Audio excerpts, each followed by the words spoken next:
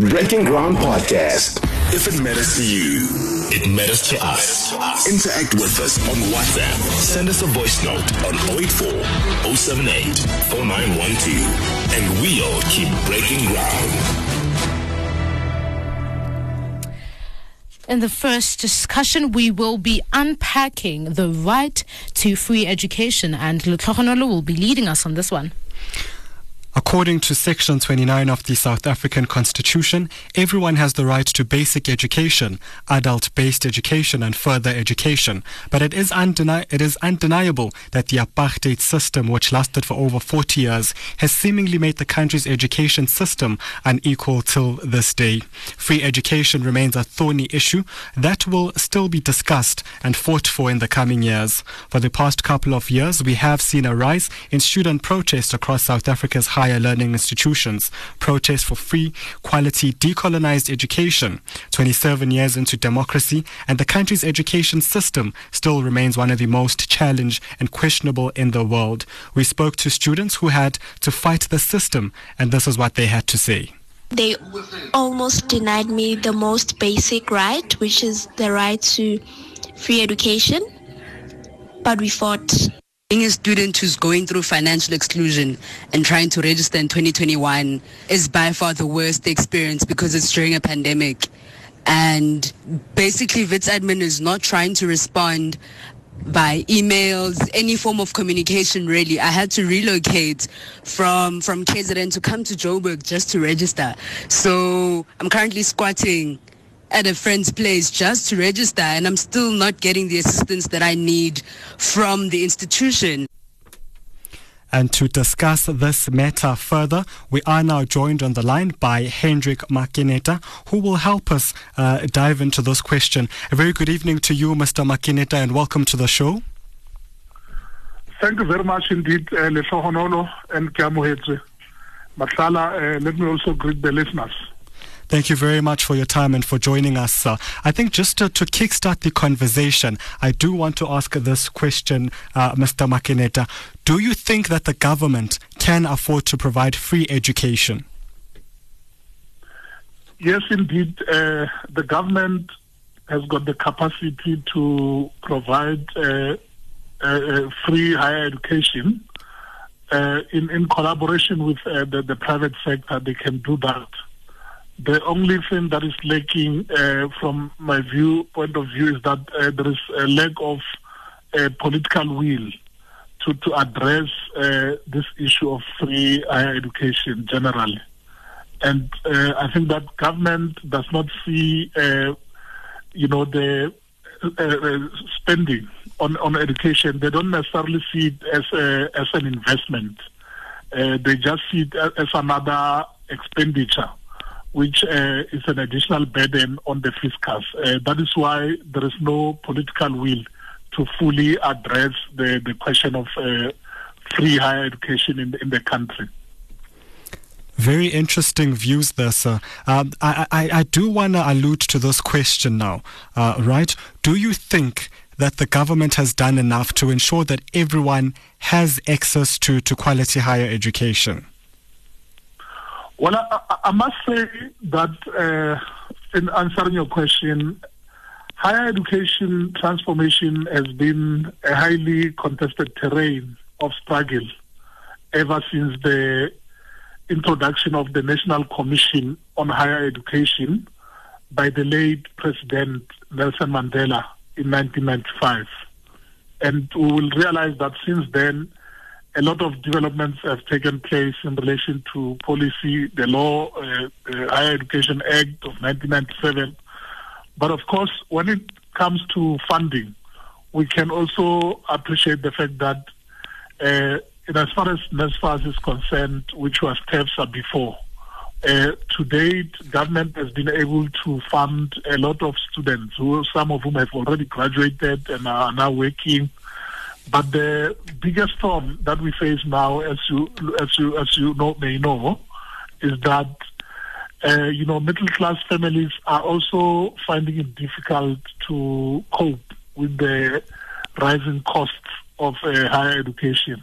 It is for this reason that we are sitting with this problem today of the historic debt which is students who owe universities a lot of money. And, these students are expected to sign AODs, acknowledgement of debts from time to time, whereas their parents are not able to cope also with, issues of loans and so on. So, in a way, government is addressing problems of one sector of the students, those who come from the most disadvantaged communities. But at the same time, we are sitting with a problem of the students who owe the university, who are unable, whose parents are unable really to cope. And I think that this is something that government needs to, a change of mindset.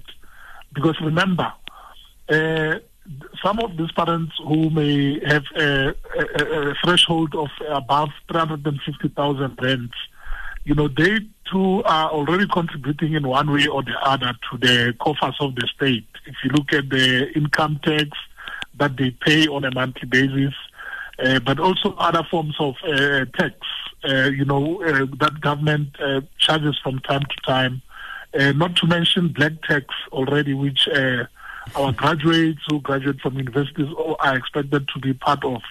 So, in a way, if government cannot sit down and resolve this problem, we are sitting on a time bomb, because the reality is that our students want to enter the terrain of higher education and study, so that they too can be able to make a meaningful contribution to the economy of our country.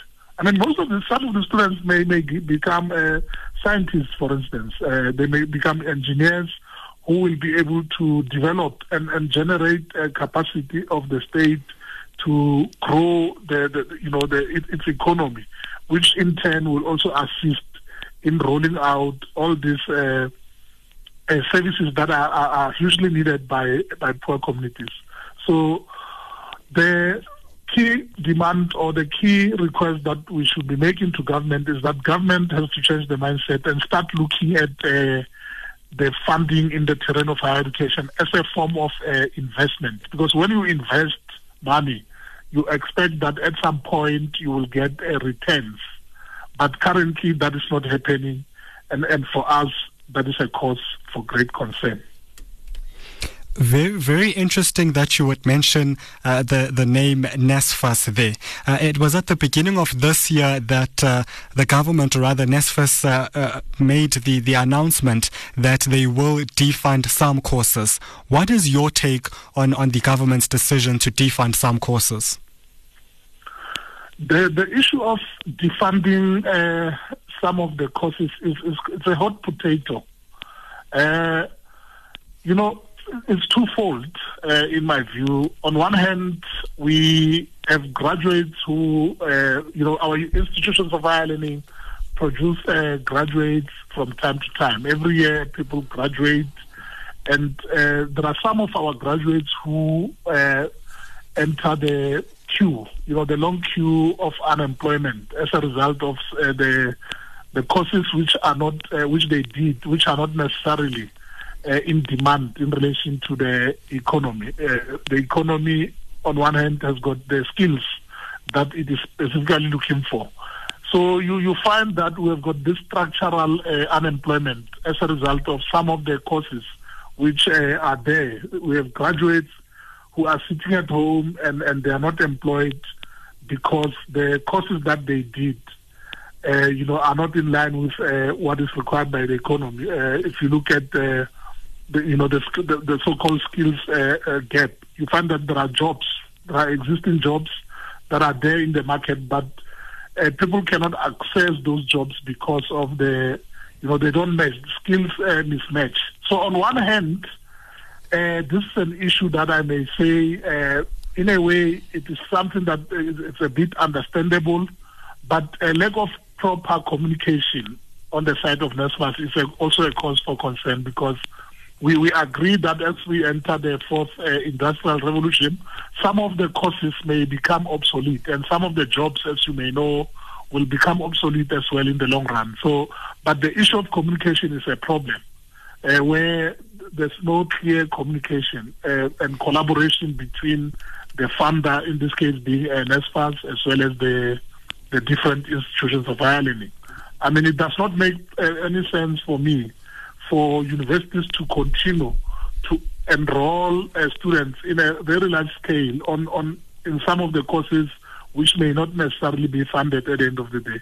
Because where should the students get money then to study these courses if they are not going to be funded? It's either government must, collaborate together with NSFAS as well as universities to find a way to also ensure that if some of these courses are going to be are not going to be funded, then even institutions of learning, higher learning, must find a way to, not to register as many students as possible in such courses, so that students are made aware to say, this course, if you are going to enroll in this particular field, you must know well in advance that you will not be funded for the purpose, for the following reasons and so on. And, students should be able to know beforehand that, they are just taking that course at their own risk. It must be the choice of a student to say, well, I will do this course either way. But of course, communication, as I've said, is one of the biggest problems, because the NSFAS has been communicating with universities to the exclusion of students. You find that the majority of students are not aware. They do not know that such and such a course may not be funded in the near future, and that is another cause for concern. I agree with you on that one when you speak on the government and basically the universities coming together to help these students, right? But I must mention this. In the 2021 budget speech, we heard Finance Minister Tito Mboweni speaking so little about higher education, right? Despite the higher education sector being plugged by funding woes, and close to 120 billion rand was allocated, or rather directed, to higher education, to the higher education higher education sector, right? But we also heard from these reports that the Treasury wanted to cut the higher education's budget by 20%, and that is 19.5 billion rand, since it was not considered a, and I quote, a frontline department like the social development or the health development in the country. What are your sentiments about this? Well, you see, that is the other additional point that confirms that government does not see the spending in higher education as a form of an investment. When we all agree that COVID-19 caught all of us unprepared, and it was necessary at some point that government should do something to fight COVID-19 by empowering departments such as the Department of Health as well as Social Development, because these two departments are very critical. They are very key for the development of our people in general. When we look at the services that are provided by social development as well as health, but in the short term, in my view, government has taken just a short-term route to address such problems by cutting. Remember, it was not only higher education. We do recognize that it was not only higher education that was affected. I think that there are several departments where cuts had to be made. Also, you'll remember the loans that they took also from the IMF. But I think the terrain of higher education in general is not a terrain that should not be prioritized. In my view, this should have been included in the same basket as the social development as well as the Department of Health. Because like I said, we are building a society that will be able to benefit the state in the long run. You might be paying for a student now for the first 3 to 4 years or even 6 years down the line. But as time proceeds, these graduates will have the capacity to enable the growth of the state. Because we're talking here about people who will lead the country in the near future. And indeed, we need a new crop of leaders who will be able to take the country forward.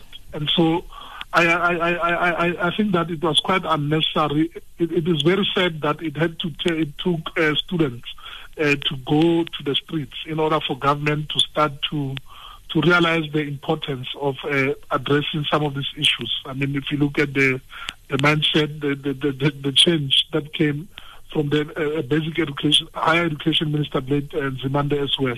It did not have to take the life of a human being, but also it does not have to take protest after protest.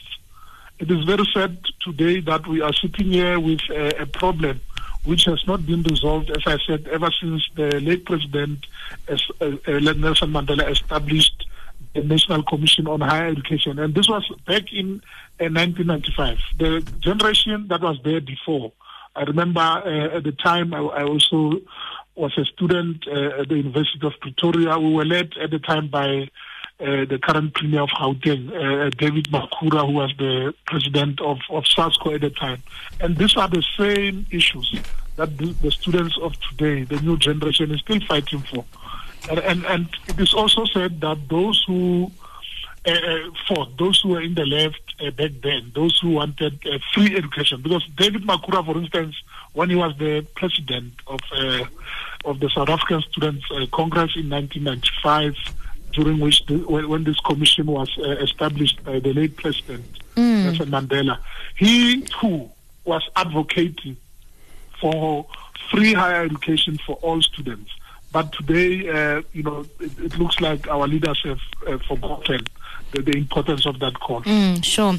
We are unfortunately pressed for time, Mr. Makaneta, but thank you so much for providing such insight into the discussion. Breaking Ground Podcast.